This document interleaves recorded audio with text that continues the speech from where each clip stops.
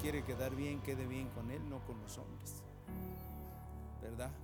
Porque no, el que quiere, no, el apóstol Pablo dijo que no podíamos servir a Dios, quedar bien con Dios y con los hombres al mismo tiempo.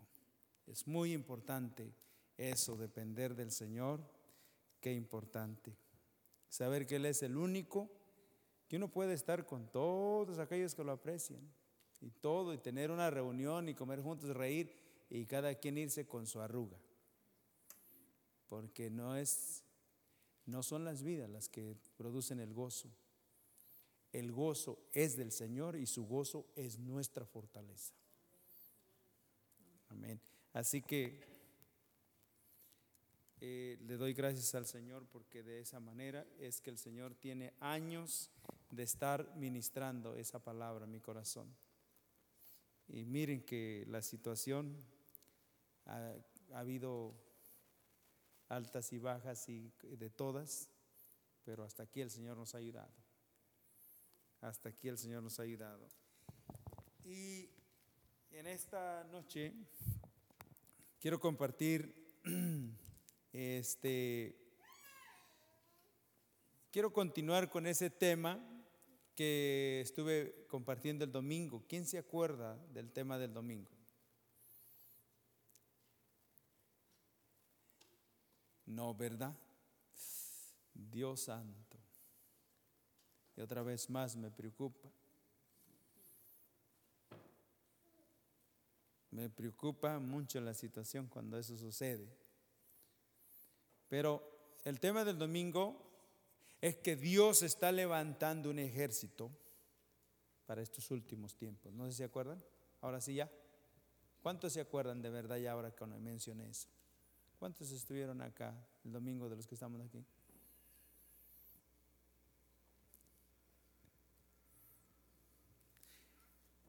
¿Y de qué manera? ¿De qué manera? Las cosas que he estado mirando durante estos días es tremendamente espantoso. Tremendamente espantoso. Quiero llevarlos aquí a esta parte. ¿Cómo Dios puede levantar un ejército? ¿Cómo Dios puede levantar a un pueblo? ¿Cómo puede Él hacerlo? Saben que Dios es poderoso para hacerlo. No hay nada imposible para Él. Pero ¿de qué manera Él hace las cosas? Dice que todas las cosas son hechas por Él, por medio de Él y para Él. Y todas las cosas son sustentadas por la palabra de su poder. Así que no hay nada que Él no haga, o que Él no sustente, o que Él no edifique, si no es con su palabra. Y veamos la situación, cómo es que ahora los tiempos que estamos viviendo. Quiero que vayamos aquí, quiero el salmo bien conocido, Salmo 11. ¿Cuántos se lo saben de memoria? Versículo 3. ¿Alguien se lo sabe de memoria? Yo sé que sí. No, tenía ahí unas muy altas entonces. Bueno, bendito sea el Señor. Señor, te damos gracias, Señor, por este tiempo precioso. Ahora, al ver tu palabra, pedimos que nuestros ojos sean alumbrados y, Señor, las tinieblas, como dice tu palabra, pasen o huyan. Señor, que esa luz que trae tu palabra pueda sacar toda ignorancia y todo aquello que ha estado ahí estorbando y impidiendo lo que tú quieres hacer, Padre. Y que en esta noche, Señor, traigas luz a cada corazón de esta tu palabra que va a ser expuesta en esta noche. Padre, te lo pedimos en el nombre de Jesús. Amén. Versículo 3 dice: si fueren destruidos los fundamentos, ¿qué ha de hacer el justo? Así, brevemente.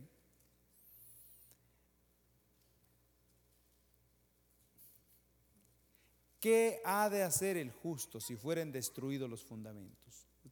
¿Qué ha de hacer el justo? ¿A quién se refiere? Primeramente, al Señor.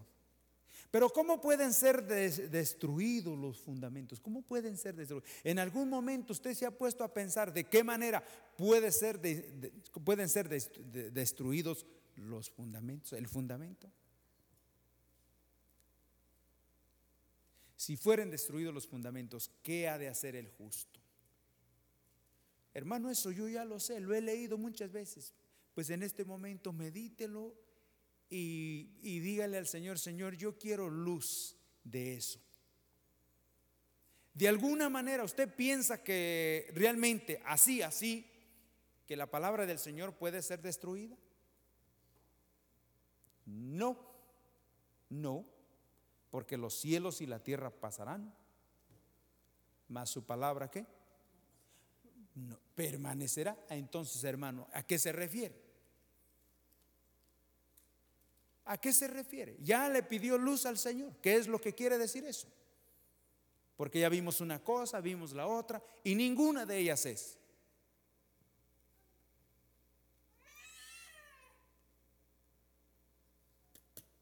Les voy a decir de qué manera el Señor me enseñó este pasaje. Porque uno tiene que recibirlo. Y estoy pasando por un lugar donde están derribando una casa. Una casa, todos los escombros, todo lo que era esa habitación, ese edificio, todos sacados con un trascabo, puestos en un camión y más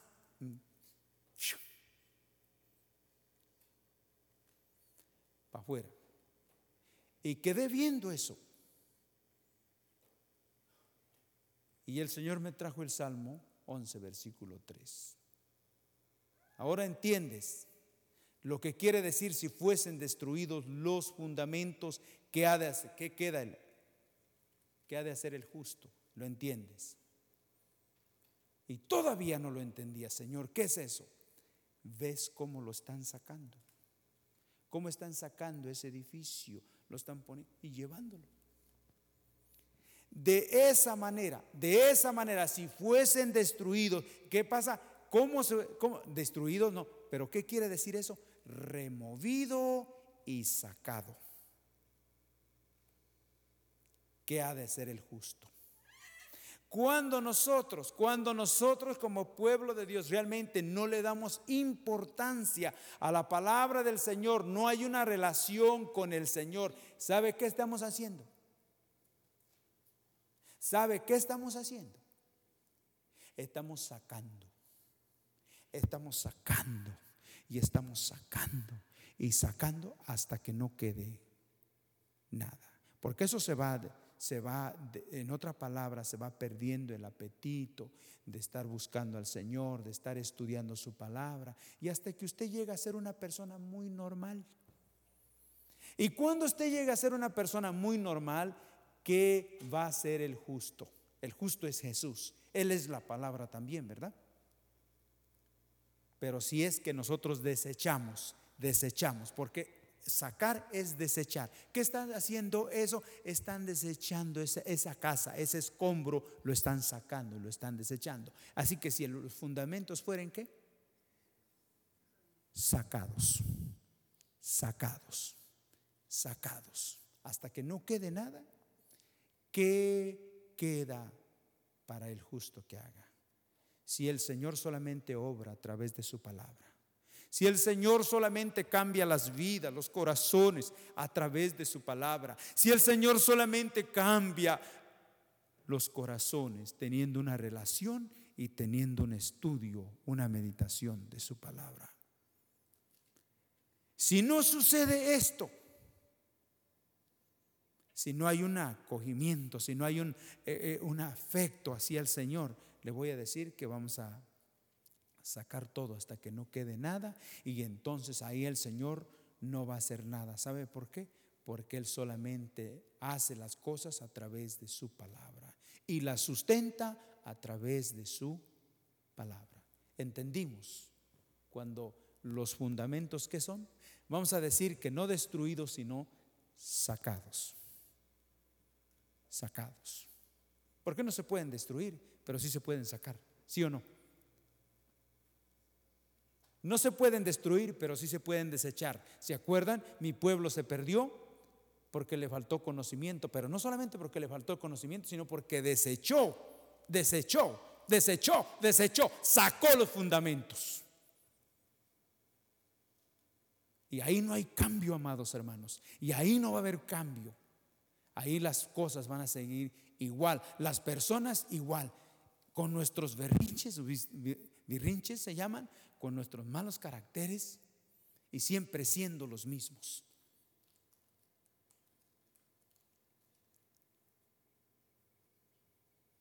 ¿Sabe? Estuve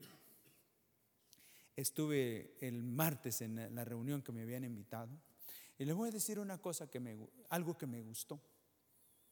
En medio de todo lo que se está moviendo, cómo está, no veamos el mundo, no vayamos a decir que el mundo cómo está, vamos a decir cómo está la iglesia.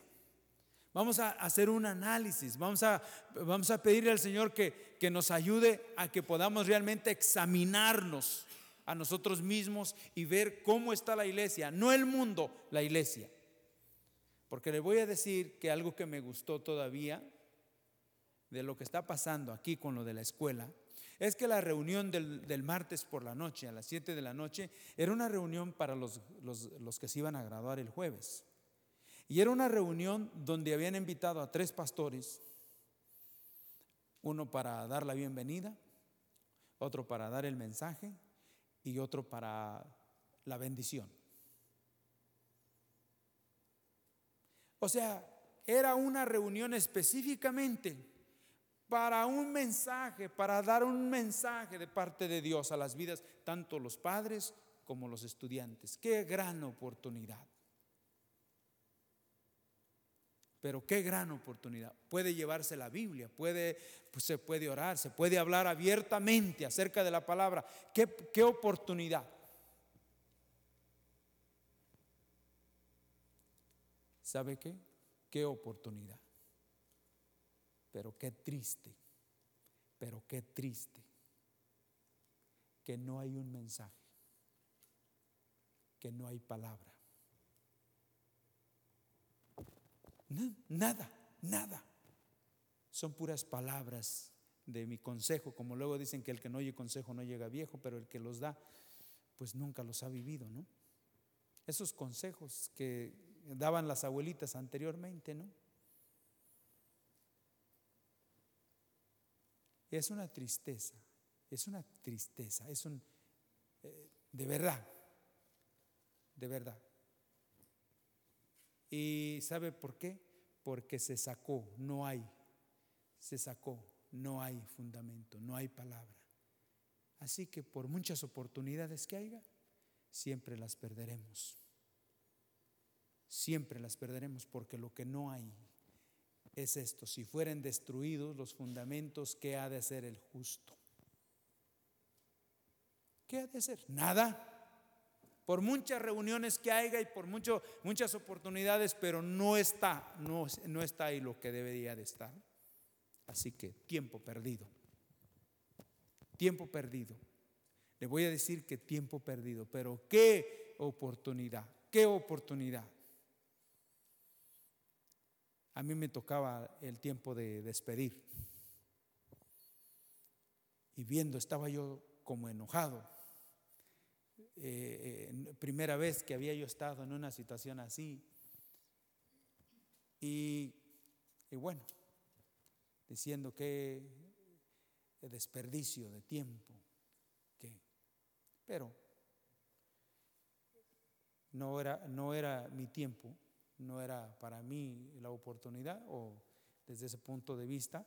Pero en la oración referimos algunas palabras de parte del Señor y estuvimos hablando, lo que no fue ni tanto la oración, sino le dije a la persona: si tú me das 10 minutos, no más 10 minutos, sí, tú los puedes tomar, 10 minutos, le dije, nada más. Dice: no creo que vayas a alargarte tanto. Le dije: no, nomás 10 minutos. Y en 10 minutos quería hablar a esos estudiantes. Y quería decirles que realmente éramos testigos de lo que Dios estaba haciendo, de tantos años, 12 años. Le digo, cada vez que empieza la escuela, veo los autobuses, yo salgo a trabajar, veo los autobuses levantando niños, y es año tras año, y han pasado 12 años para cada uno de ustedes, y aquí el Señor les ha concedido terminar este tiempo de escuela. Pero ¿saben qué? Por encima de todo ha estado el Señor cuidando. El Salmo 127 que dice: si Jehová no edifica la casa, en vano trabajan los que la edifican. Si Jehová no vela por la ciudad, en vano vela la guardia. Y decía, es Dios quien les ha cuidado a ustedes. Ahora, quieren que realmente aquí se ore por ustedes, y pues nosotros vamos a orar por ustedes, les decía, nosotros vamos a orar por ustedes. Pero dice la palabra del Señor, Hebreos 11:6, dice que si tú crees en Dios, dice que te acerques a Él para que tú lo puedas experimentar. Tú puedas saber que Dios existe y que es galardonador de los que le buscan. No es tanto que se ore, sino que tengamos una relación.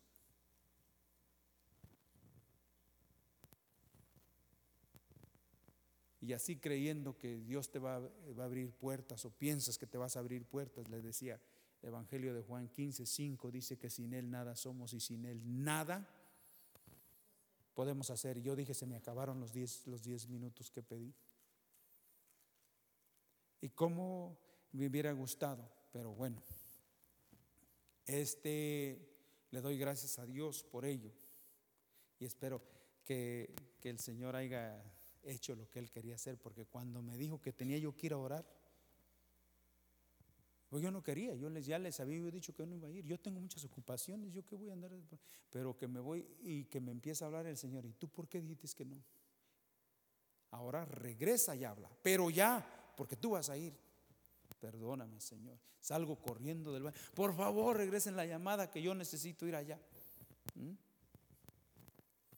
Y yo sé que el Señor hizo lo que Él quería hacer, y estoy muy agradecido con el Señor. Así que una de las cosas, dijimos que si fueran destruidos, ¿qué? Los fundamentos, ¿qué queda? ¿Qué ha de hacer el justo? Fueran destruidos. ¿Y cómo pueden ser destruidos? Sacados. Pero voy a decir que lo que pasa en nuestra comunidad todavía, aquí en este pueblo, no es de esa manera. La gente está abierta. La escuela es bien difícil, deberían no de estar cerrados, porque no todos están de acuerdo, pero ese tiempo es para ministrar, para hablarles del Señor. Lo que pasa es que no tenemos, y esa es una preocupación grande. Ahora quiero que veamos aquí esto, fundamento. Quiero que vayamos aquí a Isaías 28. Isaías 28.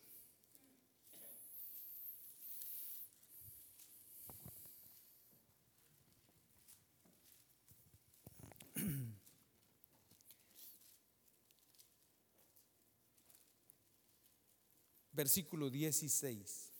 ¿Lo tienen ahí? Isaías 28, verso 16 dice: por tanto, Jehová el Señor dice así: he aquí, yo he puesto en Sión fundamento, una piedra aprobada, angular, preciosa, de cimiento estable. El que creyere, no se apresure. Aquí, cuando menos, yo digo que veríamos cuando menos tres cosas.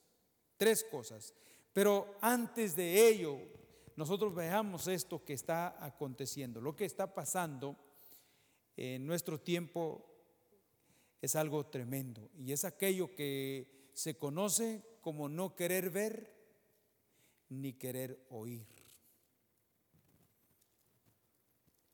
¿Sabe? Que dice que el que tenga oído para oír, que dice que hoy escuche, ¿verdad?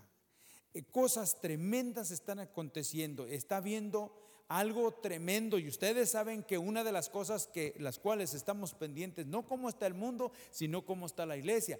Una de las cosas que está escrito y está establecido a través de la palabra del Señor, que en los últimos días vendría una apostasía tremenda, ¿sí o no?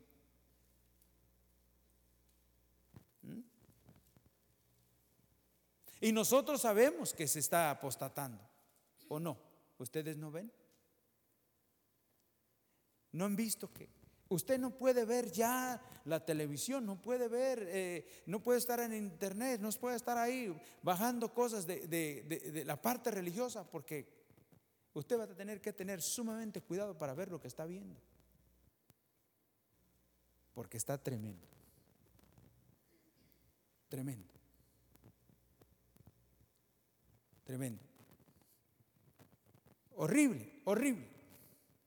Pasaba en una profeta que hacía, pero tremendamente así, como decía que la iglesia es la novia de Jesucristo y la esposa de ¿quién?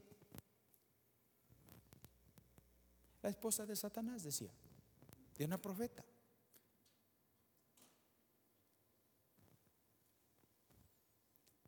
Nomás para que sepan cómo están las cosas. La novia de Jesucristo y la esposa de Satanás. La iglesia dice, terrible, pero como esos hay otros peores. ¿Y qué es lo que sucede? ¿Qué es lo que pasa con la iglesia? Que nos estamos volviendo inmunes. Nos estamos volviendo, usted sabe esa palabra, ¿verdad? Sí, ¿verdad? Es como los animales, ese animal que come las serpientes, ¿verdad? Se vuelve, ¿cómo les llaman eso? Se resiste al veneno, ¿verdad? Y luego una vez que la serpiente lo muerde, ¿verdad? Se hace inmune, ya después ya no lo puede morder las veces que sea y ya no muere. Y hay veces que así pienso que uno se vuelve, si no tiene cuidado, a veces así se vuelve. Parece que, bueno, ya me sangra el oído con eso de decir que las cosas se están poniendo así difícil. Y se vuelve uno tolerante. Y ya nada lo hace ver las cosas diferente. Es muy normal. Me resisto. Es que está feo. No sé qué le llama feo. Pero las cosas están sumamente delicadas, peligrosas. Pero ¿sabe qué? Hay algo que el Señor dice que para su pueblo. Primero, aquí en esta parte que dice, por tanto, Jehová el Señor dice. ¿Quién es el que dice estas cosas acerca de el fundamento? ¿Se acuerdan que veíamos si el fundamento fuere qué? Sacado o destruidos, los fundamentos fueren destruidos, ¿qué ha de hacer el justo? Pero aquí el Señor, recuerde que no es la iglesia quien dice, ¿es quien es que está diciendo? Es el Señor. Una de las cosas, en primer lugar, vea quién le está advirtiendo las cosas, quién le está diciendo las cosas. No es un hombre, le aseguro que no es un hombre. Es Dios quien dice las cosas. Es el Señor quien dice las cosas. Y esto es muy importante. A usted no le haga caso a los hombres, pero a Dios sí hay que hacerle caso. Y aquí dice esto, él no dice el hermano, no dicen los hermanos, no dicen las hermanas, no, es el Señor. No, iglesia no dice esto, es el Señor. Por tanto, Jehová, el Señor, dice así. Él es el que dice así. He aquí, yo he puesto en Sión por fundamento una piedra aprobada, angular, preciosa. He puesto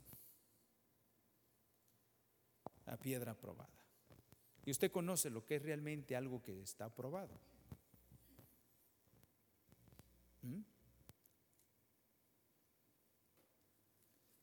Algo que está puesto a prueba. ¿Sabe? Ha sido puesto a prueba porque se necesita ver los resultados. ¿Sí o no? Y el resultado de aquello que ha sido puesto a prueba es lo que realmente tiene valor. es lo que realmente causa admiración. La prueba de vuestra fe es más preciosa que el oro y que la plata, por el cual tiene que ser ¿qué? Tiene que ser probada. Y es triste cuando realmente eso sucede en nosotros, y por causa de nuestra debilidad, lo que es la carne, no estar buscando al Señor de una manera adecuada, muchas de las veces no pasamos el examen.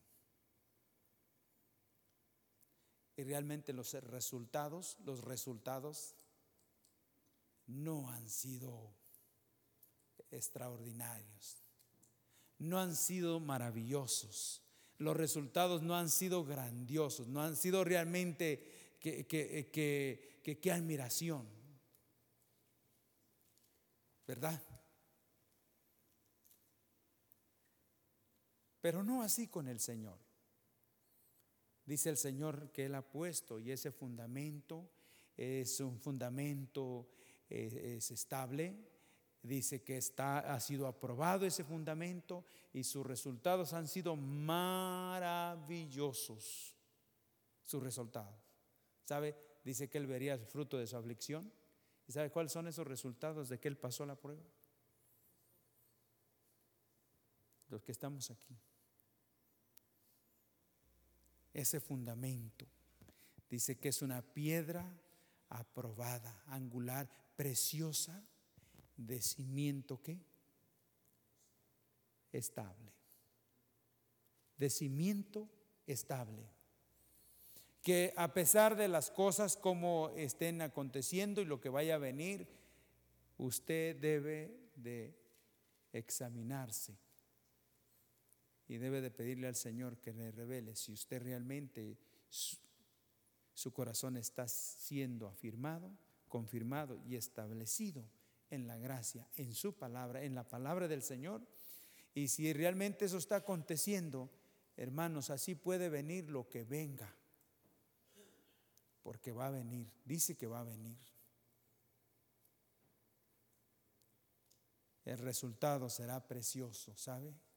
El resultado será precioso, porque no va a ser nuestro, sino va a ser el Señor. Pero algo más aquí que quiero que usted ponga cuidado, algo más.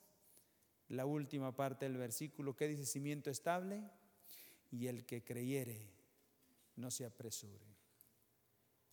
El que creyere, el que creyere. Vamos a decir que aquí habemos muchos. ¿Están de acuerdo conmigo? Aquí habemos bastantitos. Pero esta palabra nada más va a ser para el que cree. Es como lo que dice: de tal manera amó Dios al mundo que envió a su único Hijo, para que todo aquel que en Él cree no se pierda, mas tenga vida eterna. Vida eterna. Así que el cimiento es estable, es firme. Es firme porque es una persona, y nadie puede poner otro fundamento que el que ya Dios puso, es Cristo. Y sobre esa roca su iglesia está siendo edificada, pero ese fundamento es estable y es firme solamente para el que cree. En otra palabra, quiere decir que, mire hermano, cuando dice el que creyere, estamos en un momento que si usted quiere, y ese es el sentir, ¿sabe? Porque Dios tiene que confrontar nuestro corazón, confrontarlo. Este es un momento, si usted quiere reírse, ríase. Porque es cuestión de que el Señor ministre que hay temor. El que creyere, no se apresure. El que cree no se va a reír, el que cree no va a sacar, el que cree va a agarrar y va a mantener, porque sabe que lo necesita, porque el que creyere, este cimiento es firme. Pero nada más para el que cree.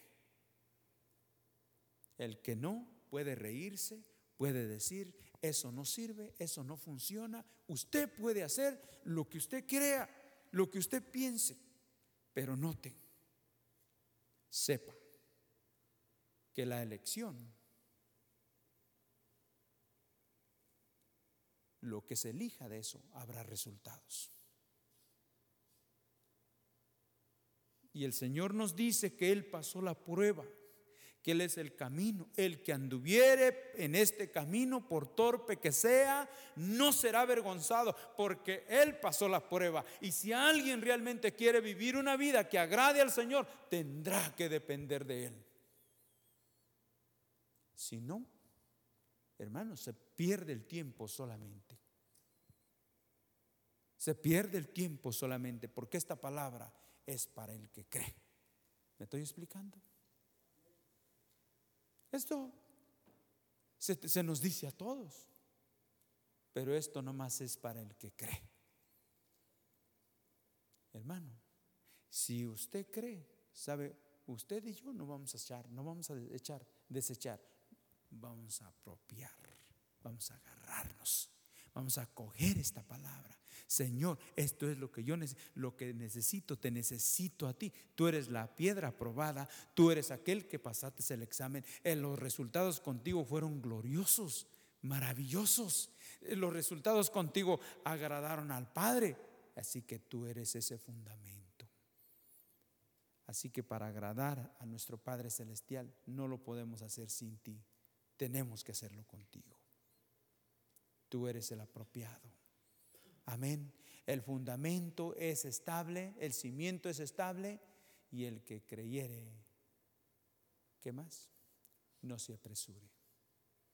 Sí, porque aquí no es de quien quiere, ni de quien corre, sino de quien Dios hace misericordia. Y viendo las cosas y cómo querer cambiar, y cómo querer uno cambiar las cosas, tampoco. Porque nosotros no podemos ni nosotros cambiar, mucho menos cambiar las cosas, pero sí sabemos que el Señor está obrando en nosotros y que Él tiene cosas, tiene obras ya preparadas de antemano para que andemos nosotros en ellas. No sé cuándo, pero si el Señor las tiene y nos concede, estemos buscándole y preparando y dependiendo del Señor, y Él va a abrir un día puertas.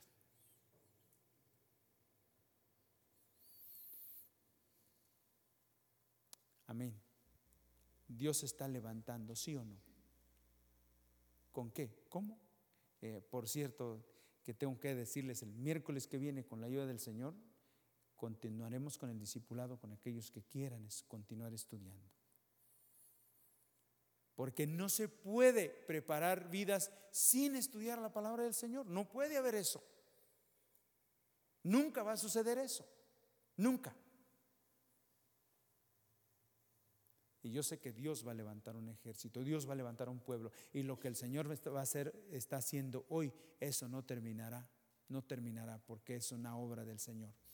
Así que confiando en ello, en su misericordia, como preparando un ejército. Y una de las cosas que tiene que ver, vamos a estar viendo esto desde el punto de vista, ¿cómo es que el Señor quiere preparar esto? Fíjense que tiene que estar involucrado la iglesia, tiene que estar involucrados las familias, los jefes de familias, al grado, no en las cosas, no en sus actividades, sino tomando la palabra de Dios en serio.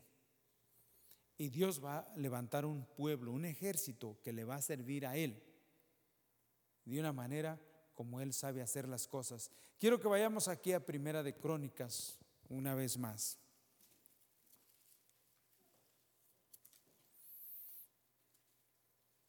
Primera de Crónicas 12.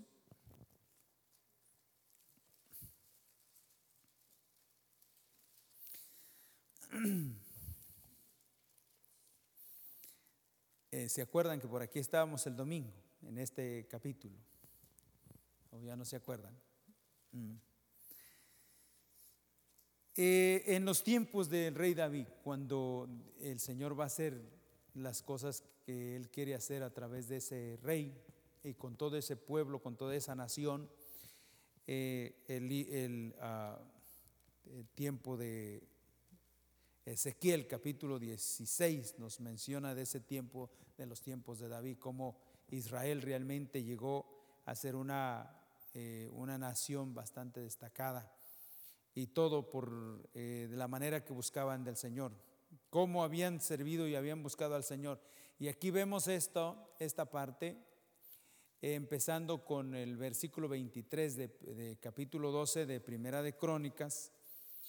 Dice que aquí solamente lo quiero leer para empezar a continuar con lo que sigue. Aquí vamos a leer varios versículos, no los vamos a explicar todos, pero los vamos a leer para que usted tenga conocimiento de lo que se está viendo aquí. Versículo 23 dice: y este es el número de los principales que estaban listos para la guerra. Vinieron a David en Hebrón para traspasarle el reino de Saúl conforme a la palabra de Jehová. ¿Verdad? Vinieron para traspasarle el reino de Saúl. ¿A quién? A David. Saúl representa ¿a quién? Vamos a decir que Saúl nos representa a nosotros, porque su gobierno y todo era dirigido y era regido según él creía. Cuando Dios le decía una cosa, que hiciera una cosa, siempre la desobedecía y nunca hacía como Dios le había dicho. Nomás la primera vez, cuando fue en la primera guerra, hizo conforme el Señor le dijo, le dio la victoria. Pero cuando regresó, inmediatamente se levantó un monumento y bueno, empezó a pasar el ejército delante de ese monumento, y ahí Saúl. Pero el pueblo había pasado varios años viviendo fuera de la voluntad de Dios y siendo dirigido y regido y gobernado por un gobernante que no temía a Dios, que hacía las cosas como bien le parecía. Pero había dentro del pueblo de Dios, había personas que sabían que Saúl estaba fuera de la voluntad de Dios y que ellos sabían lo que tenían que hacer. Y viene el tiempo cuando este pueblo viene, en el capítulo 11 de este libro, de ahí donde dice que vinieron a David y le dijeron: nosotros somos hueso de tu hueso y carne de tu carne. Venimos a someternos a ti, a tomarte a ti como nuestro rey. ¿Qué es lo que quiere decir? Saben que somos del Señor, hueso de su hueso y carne de su carne.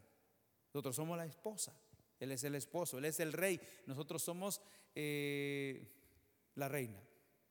Obvio, ¿verdad? Pero veamos aquí esto, a traspasar el reino de Saúl conforme a la palabra de Jehová. Y aquí empieza, mire, aquí empiezan, versículo 24. De los hijos de Judá, que trajeron ¿qué? Escudos y ¿qué? Lanzas, 6,800 listos para la guerra. ¿Cuántos vinieron de Judá? 6,000. Supuestamente que eran de los de la tribu de David, ¿verdad? David pertenecía a esa tribu, Judá. ¿Y cuántos vinieron apenas? 6,000. Apenas vinieron 6,000 listos para la guerra. Vean, vinieron estos a David, listos. Si estaban listos, ¿habría habido preparación o no? ¿Quién considera que los había preparado o se habrían preparado solos? ¿Esos tendrían líderes? ¿Esos tendrían alguien que los ayudaba? Y como estaban preparados, estaban listos, vinieron ¿a quién? A David. Notemos esto de los de Judá. De los hijos de Simeón, 7,100 hombres valientes y ¿qué? Esforzados ¿para qué? Para la guerra. Esforzados para la guerra. De los hijos de Leví, 4,600. Asimismo, de Jaedad, ¿verdad? Príncipe del linaje de Aarón. Y con él, ¿cuántos? 3,700, ¿verdad?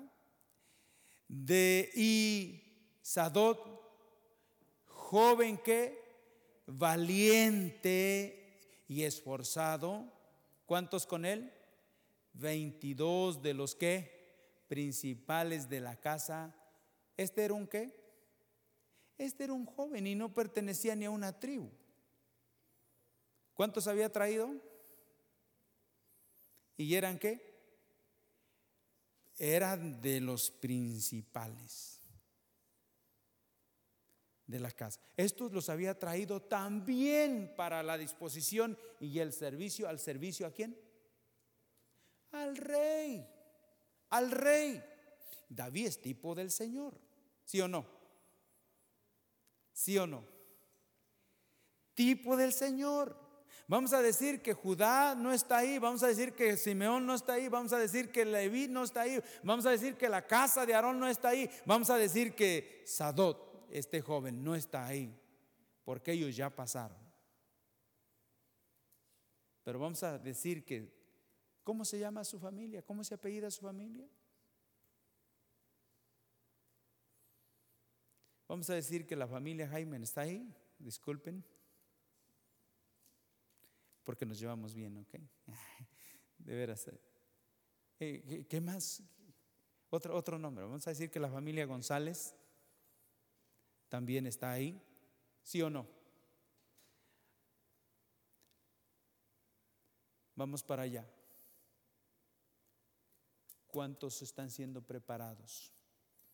Tanto en la casa, el matrimonio, el sacerdote y luego los hijos preparados, pero ¿para qué está preparando usted para qué usted está preparando sus hijos? ¿Para qué? Para traerlos al Señor, para que sean sus siervos, para que les sirvan al Señor, para que sean ese ejército que el Señor va a usar en estos últimos tiempos. Pero ¿qué le parece? A lo mejor hemos sacado el fundamento y el fundamento ya no está, no lo estamos dando. Y si no lo estamos dando, si el fundamento no está ahí y no está siendo ministrado o no está siendo realmente acogido y sabemos que no hay un aprecio por él, ¿sabe qué? No podrá haber esto. No podrá haber esto. Olvídelo, porque si fueren sacados o destruido el fundamento, ¿qué ha de hacer el justo? No. Aquí vemos a un joven, ¿sí, verdad? ¿Cuántos jóvenes vemos acá? ¿Cuántos jóvenes tenemos? ¿Ustedes creen que los jóvenes pueden preparar a otros jóvenes también? Pueden meterse con Dios de tal manera que dice: yo también voy a ministrar a este joven, un joven inconverso. De repente me presento y le hablo del Señor, se convierte al Señor y no lo suelto hasta que lo prepare y lo prepare y lo prepare. Es otra alma, es otro soldado que está siendo preparado para el Señor. ¿Me estoy explicando? ¿Dónde estamos? En el 28, ¿verdad? Pues estamos por ahí, 28.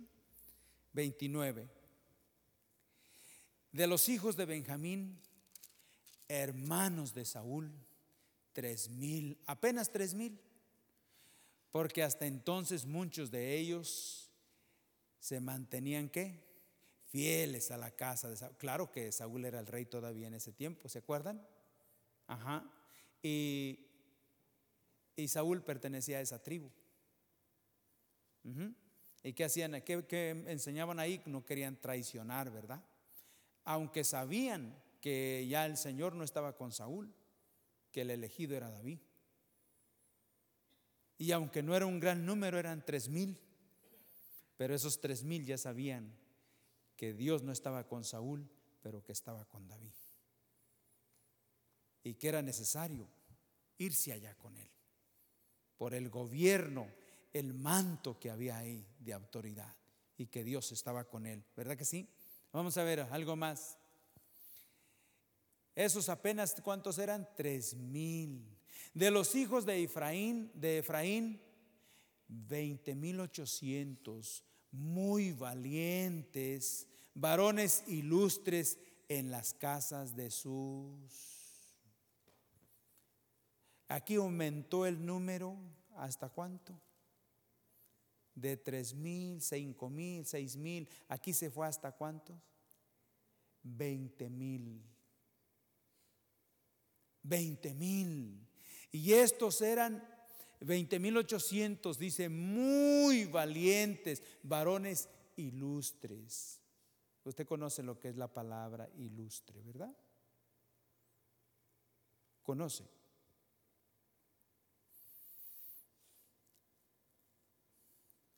Ilustre, ilustres. Vamos a decir que eran 20,000, pero eran personas distinguidas en sus hogares, en la casa de sus padres. ¿Verdad que sí? ¿Sí o no? ¿Dónde eran distinguidas esas personas? En las casas de sus padres, en sus hogares. Eran personas distinguidas, ilustres, se distinguían. ¿Sabe qué? Su padre sabía que ese joven oraba, ese buscaba al Señor. Los padres también, los hijos también saben, distinguidos, los hijos también saben que su padre busca al Señor o no. Los hijos saben si los padres buscan del Señor o no. ¿Usted cree que sí saben?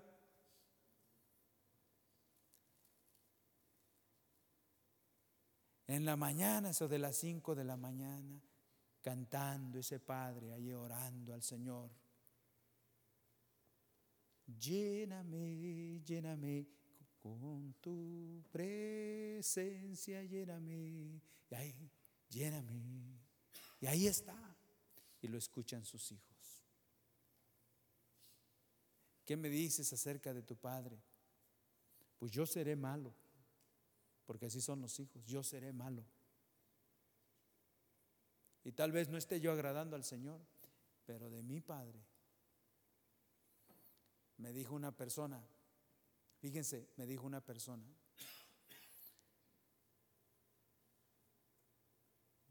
dice, me preocupa mucho mi vida. Y a veces pienso, esa persona ya, su madre pasó a estar con el Señor. Pero dice, me preocupo y a veces pienso y digo, si mi madre no está en el cielo, si ella no está en el cielo, yo no tengo la mínima oportunidad de pensar que yo voy a llegar. ¿Qué quiere decir? Que esa persona sabía que su madre buscaba tanto del Señor, pasaba tiempo con el Señor, estudiaba la palabra, oraba al Señor. Yo veía a mi madre cómo buscaba al Señor, veía cómo lo amaba también. Y yo pienso, dice, si ella no está en el cielo, yo no pienso que tendría la mínima oportunidad. Qué testimonio, ¿verdad? ¿Sí o no? Qué distinguida. Hermanos, la preparación y lo que el Señor quiere hacer en nuestras vidas a través de su palabra es para que usted y yo seamos personas distinguidas de los demás. En nuestra relación con Él, en nuestra búsqueda, en la meditación de su palabra, en nuestra forma de conducirnos. Y primeramente, ¿en dónde? ¿En dónde? Varones muy valientes, ilustres, en las casas de sus padres. ¿En dónde es el testimonio? En la casa. Por eso cuando uno se para aquí y uno empieza a hablar así muy bonito, y están los hijos y la esposa también, y dice, ¿cómo me gustaría que mi esposo realmente fuera como está hablando? ¿No? Y los hijos también se reían, porque ellos tienen que saber que usted y yo buscamos, tenemos tiempo con el Señor, oramos, adoramos a nuestro Dios, pasamos tiempo adorándole, diciéndole, lléname, lléname. con tu presencia. Lléname, Señor. ¿Me estoy explicando?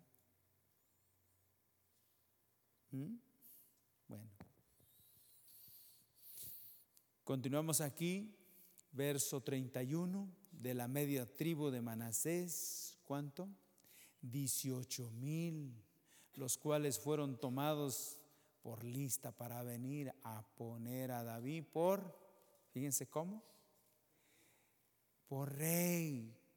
De los hijos de Isaacar, ¿cuántos? 200 principales, entendidos en los tiempos, que sabían lo que Israel debía de hacer, cuyo dicho seguían todos sus hermanos. Esos eran poquitos, pero ¿cuántos eran? Pero bien entendidos. ¿Y sabe qué? Que dice que estos sabían lo que Israel debía de hacer, ¿verdad que sí? Lo que uno hace, pero por hacer, pero a veces no sabe ni lo que está haciendo. No, y también en el ministerio. Es que vamos acá y hacer esto y esto, y de repente, ¿qué está pasando? Pues ni sé ni qué está pasando, ¿no?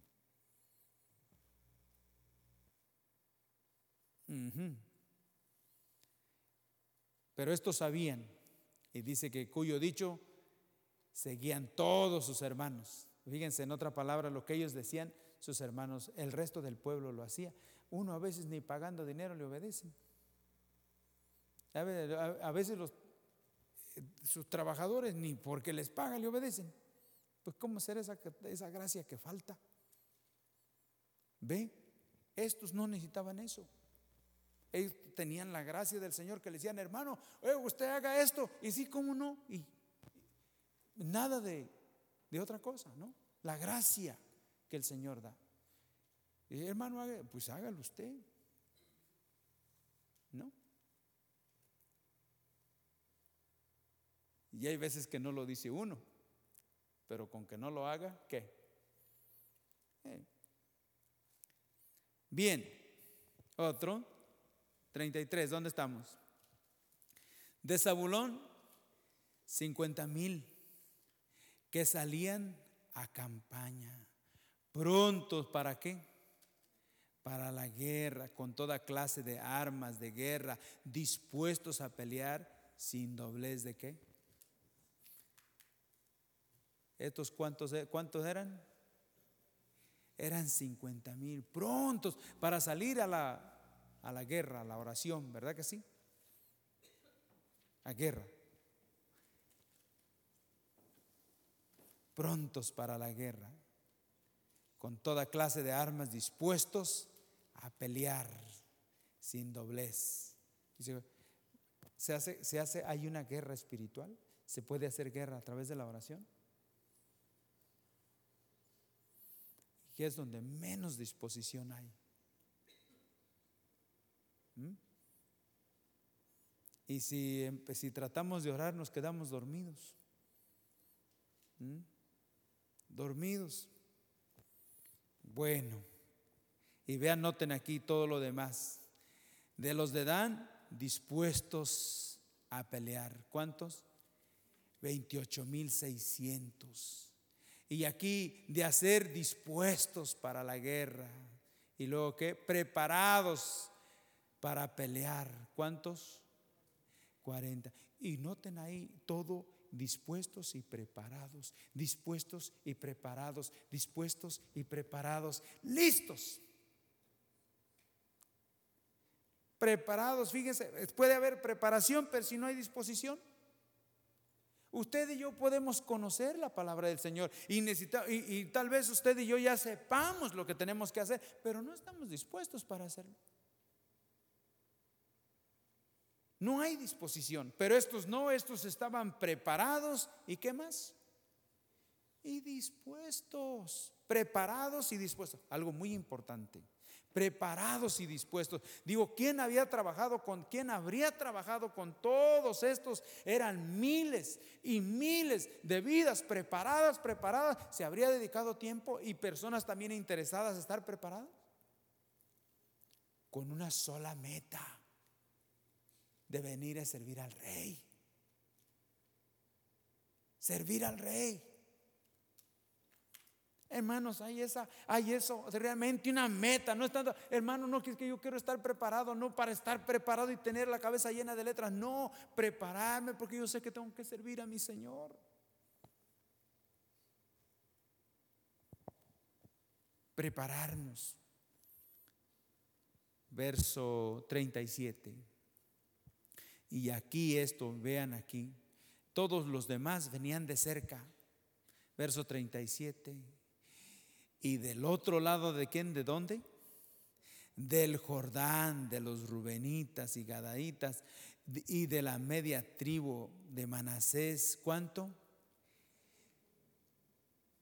120,000 con toda clase de armas de guerra. Todos estos hombres de guerra dispuestos para guerrear vinieron con corazón perfecto a Hebrón para poner a David por rey sobre todo Israel. Asimismo, todos los demás de Israel estaban de un mismo ¿qué?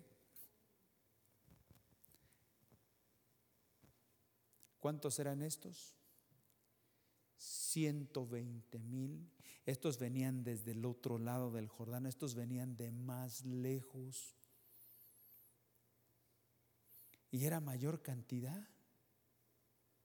¿Saben? A veces pienso esa comodidad tan difícil, tan que nos ha llevado, nos ha echado a perder.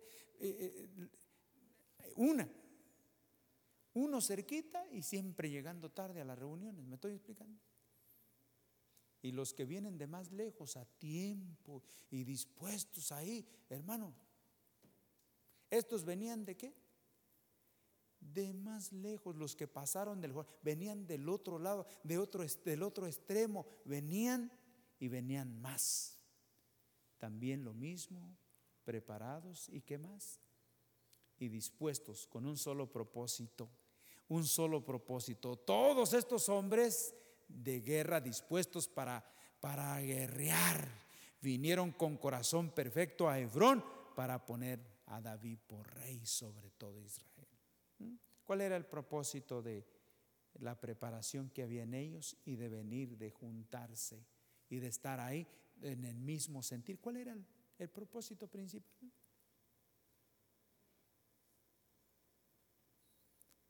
De poner a David por rey, que es tipo de Jesús, que es tipo del Señor Jesús. ¿Cuál es la preparación y la disposición, hermanos? Tiene que ser con una sola meta, un solo propósito. Entre más conocemos cuál es la voluntad del Señor, usted y yo entramos en esa perfecta voluntad y como un cuerpo que somos el mismo sentir, solamente que nuestro Rey sea exaltado y sea glorificado.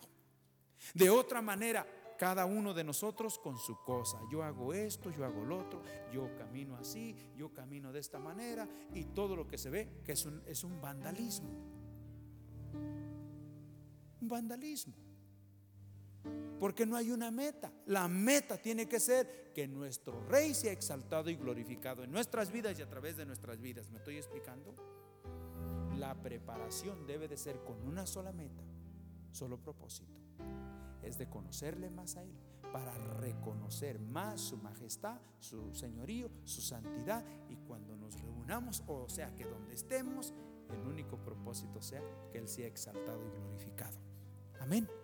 Por lo demás, cada quien haciendo su propia cosa, y aún la gente viéndonos, ya no, que es cristiano. ¿Cuál es el motivo y el propósito de la preparación? ¿Entendimos? Porque si fueren destruidos los fundamentos, ¿qué queda?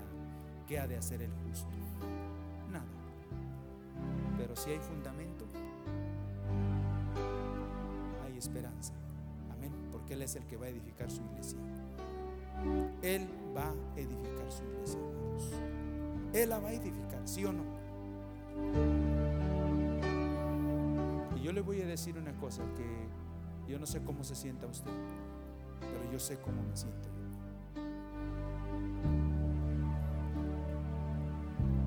Yo no sé usted, pero yo me siento, no estoy preparado. Segundo, y no estoy dispuesto. Porque si estuviera estuviera preparado y dispuesto sería otra cosa. Una cosa que el Señor quiere no es que estemos nosotros preparados, pero que sí estemos dispuestos para que Él nos prepare. ¿Sí o no? Yo no sé, yo puedo decirle: Señor, no estoy dispuesto. Tú eres aquel mucho menos preparado. Así que tú eres aquel que preparas y pones en mí el querer como el hacer. Señor, prepárame y obra en mí, de tal manera que haya el sentir que había en este pueblo, cómo habían trabajado para haber una preparación de miles y miles y miles, solamente con un solo propósito, y es de poner a su rey por líder.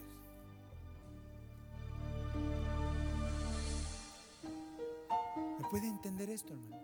¿Podemos entender esto? ¿Cuál es el propósito de la preparación? De poder exaltar a nuestro Señor, conocerle y reconocerle, para que Él sea exaltado y glorificado. La meta de nuestras reuniones, de esas convocaciones, que el Señor sea muy exaltado, muy glorificado. Amén. Vamos a decir que no, que ya no es Judá, no es Efraín, no es Benjamín, no es Leví, sino vamos a decir que aquí el Señor está llamando a otras familias, y pongamos nuestro nombre ahí en vez de ellos, y digamos que el Señor de ahí, de estas familias, Dios quiere levantar hombres y mujeres para estos últimos tiempos. ¿Se entiende? Hombres y mujeres para estos últimos tiempos. Que Dios se envíe a nosotros, amigos. Dios podrá hacerlo con nuestra familia. Dios podrá hacerlo. Sí, yo sé que Él lo puede hacer. Vamos a pedirle al Señor que nos ayude, que nos ayude. Señor, te damos gracias, Señor, una vez más. Gracias por escuchar nuestra grabación de Pacto de Gracias, Campos, Arkansas. Para más información, visítanos en nuestras páginas web, pactodegracia.org.mx y facebook.com/Pacto de Gracia Warren.